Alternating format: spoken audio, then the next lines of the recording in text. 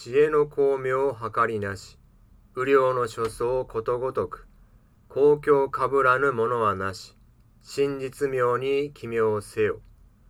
ナモ阿弥陀仏、ナモ阿弥陀仏、ナモ阿弥陀仏。皆様、改めましておはようございます。本日は阿弥陀様の光についてお話しさせていただきます。浄土真宗の宗祖、親鸞上人は、阿弥陀仏は光の仏様であると明らかにしてくださいました。阿弥陀様の光は、さまよいながら生きている私たちをいつも照らしてくださっているのです。はじめに、親鸞様が書かれた浄土和賛を読ませていただきました。もう一度読ませていただきます。知恵の巧妙計りなし、雨量の所相ことごとく、公共かぶらぬものはなし、真実妙に奇妙せよ。公共の公とは光、今日というのは暁のことです。夜の間は真っ暗ですが、朝日が昇ってくると、その光は暁を明るく照らします。それと同じで、阿弥陀様の光は、闇の中でさまよう私たちすべてを照らしてくださいます。そして、真実妙とあるように、私たちに真実を明らかにしてくださるのです。阿弥陀様の光は無下光とよく呼ばれます。つまり、何者にも妨げられず、私たちを照らし、救ってくださる光なのです。別の和賛で親鸞上人は次のようにおっしゃっています。煩悩に眼さえられて、摂取の巧妙を見ざれども、大非物を聞ことなくて、常に我が身を照らすなり。私たちは皆、煩悩を持っています。煩悩とは、むさぼり、怒り、真理に暗い心の3つのことで、私たちはいつも煩悩に惑わされて生きています。そして、煩悩のために私たちは阿弥陀如来を見ることができません。しかし、阿弥陀様はそのような私たちを決して見捨てたりはされません。阿弥陀様のお慈悲の光は何があろうとも私たちを照らしてくださっています。太陽の光を直接見ることができなくても、影ができていれば光が届いていることに気づくことができますよね。私たちの煩悩は影のようなものです。阿弥陀様の光に照らされると、私たちは煩悩の影を見ることができます。そして、自分がいかに煩悩に振り回されて生きてきたかがわかります。そして、そのことに気づくことができたならば、私たちは煩悩に惑わされない生き方をすることができるのです。阿弥陀仏の光は何者にも妨げられることなく、いつでもどこでも私たちすべてを照らしてくださっています。そして阿弥陀様の光を受けた者は大いなる安らぎを与えられるのです。その例として、私が初めてハワイを訪問した時の経験をお話しさせていただきます。今からおよそ17年前、私は龍谷大学の大学院で浄土真宗について勉強しておりました。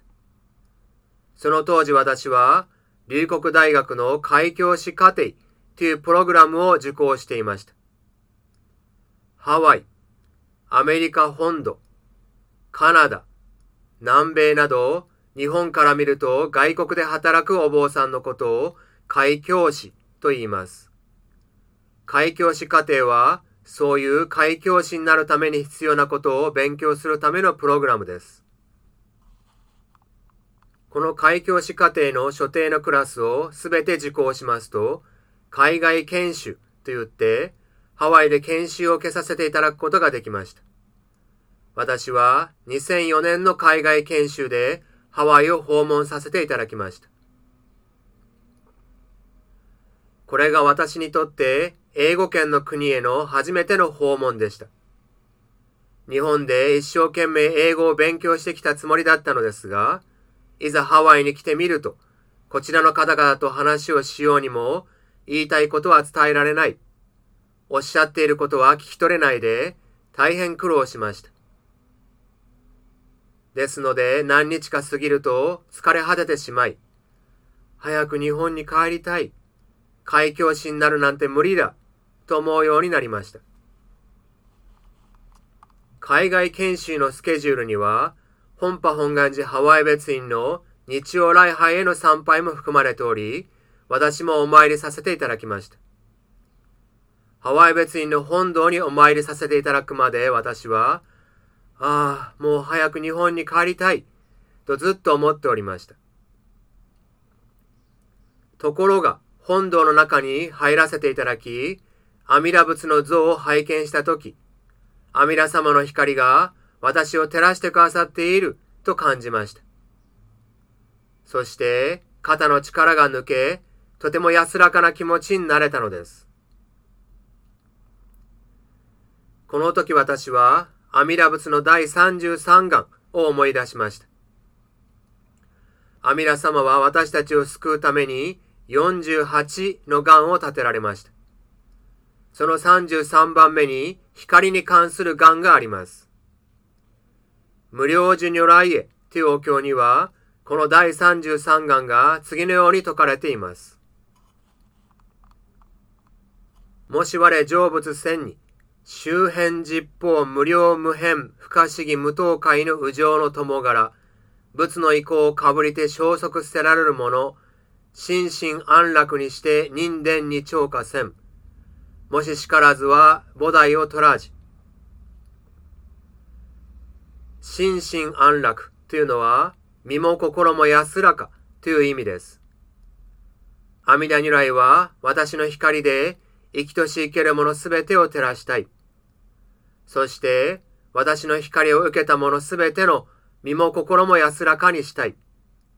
そうならなければ私は決して仏にはなりません。と誓われたのです。この時私は、この第33願は真実なのだと学ばせていただきました。私が日本にいようと、ハワイにいようと、どこにいようとも、阿弥陀仏は私を見守ってくださっている。そして、阿弥陀様の光はいつでも私のことを照らしてくださっているということを学ばせていただきました。そして、2年後の2006年に開教師としてハワイに戻ってくる勇気を与えられたのです。私たちの人生には思うようにならないこと、辛いこと、悲しいことが多々起こります。そして、そうした困難はいつ起こるかわかりません。人生一寸先は闇などと言いますが、私たちの人生は暗闇の中を歩いているようなものです。そういう私たちをいつも照らしてくださっているのが阿弥陀仏です。そして阿弥陀様は心配することはない。私はいつでもあなたのそばにいますよと呼びかけてくださっているのです。昨年からコロナウイルスによる厳しい状況が続いております。しかし、阿弥陀如来はいつも私たちを照らし、見守ってくださっています。阿弥陀様に感謝しつつ、一日一日を大事に過ごしてまいりましょう。最後にお念仏を唱えさせていただきながら終わりとさせていただきます。ナモ阿弥陀仏、ナモ阿弥陀仏、ナモ阿弥陀仏。ナマンダーブナマンダーブナマンダーブナマンダーブナマンダーブナマンダーブナマンダーブ。